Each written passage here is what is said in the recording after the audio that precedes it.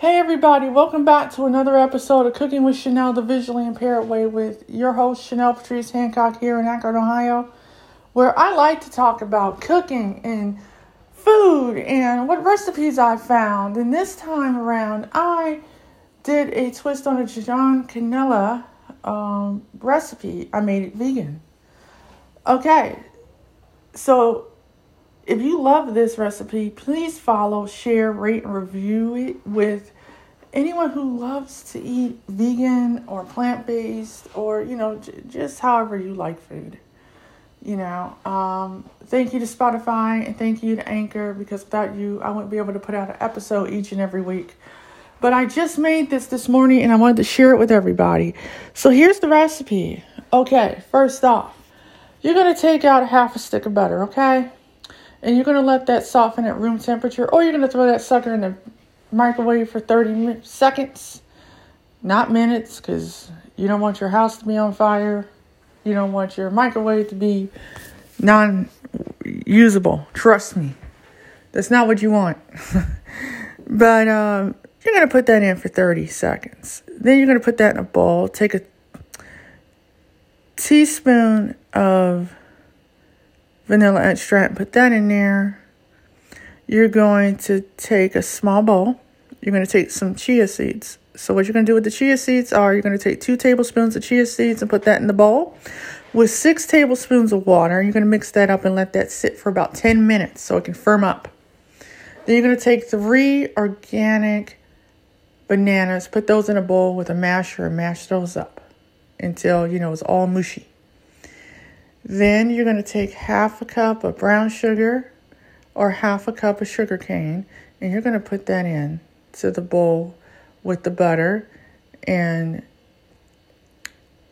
you're going to mix that up along with the vanilla extract. And if you want to throw the chia eggs afterwards, you can throw those in too. And then you're going to take the bananas and put those in, incorporate, and then you're going to get a cup of steel oats, put that in a food processor. Then you're going to take another 3/4 cup of steel oats and put that in there. Pulse it until it's floury consistent. Then you're going to put that in the bowl. You're going to take a teaspoon of baking soda, a teaspoon of cinnamon, and a half a teaspoon of sea salt. And you're going to put that into the bowl with the oat flour and mix that up. And then you're going to add that all to your wet ingredients. And you want to make sure that your oven is set at 350 degrees Fahrenheit and that your time is set for an hour. You're going to either take parchment paper and put that inside of your loaf pan, or you can use butter, or you can use cooking spray. And you want to grease your pan up, and then you want to pour the mixture in. And you want to put that in there and let it cook for a whole hour, because that's exactly what I had to do.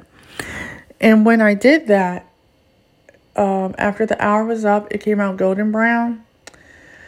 I took a paper plate and I put it on the paper plate. Then I took another paper plate and put it on top and then flipped it over because it was still a little hot after 10 minutes of cooling.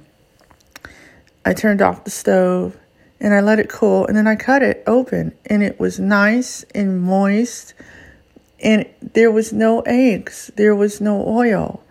It was all natural. And if you guys like this recipe, please feel free to make it and let me know in a voicemail on Anchor FM how you liked it.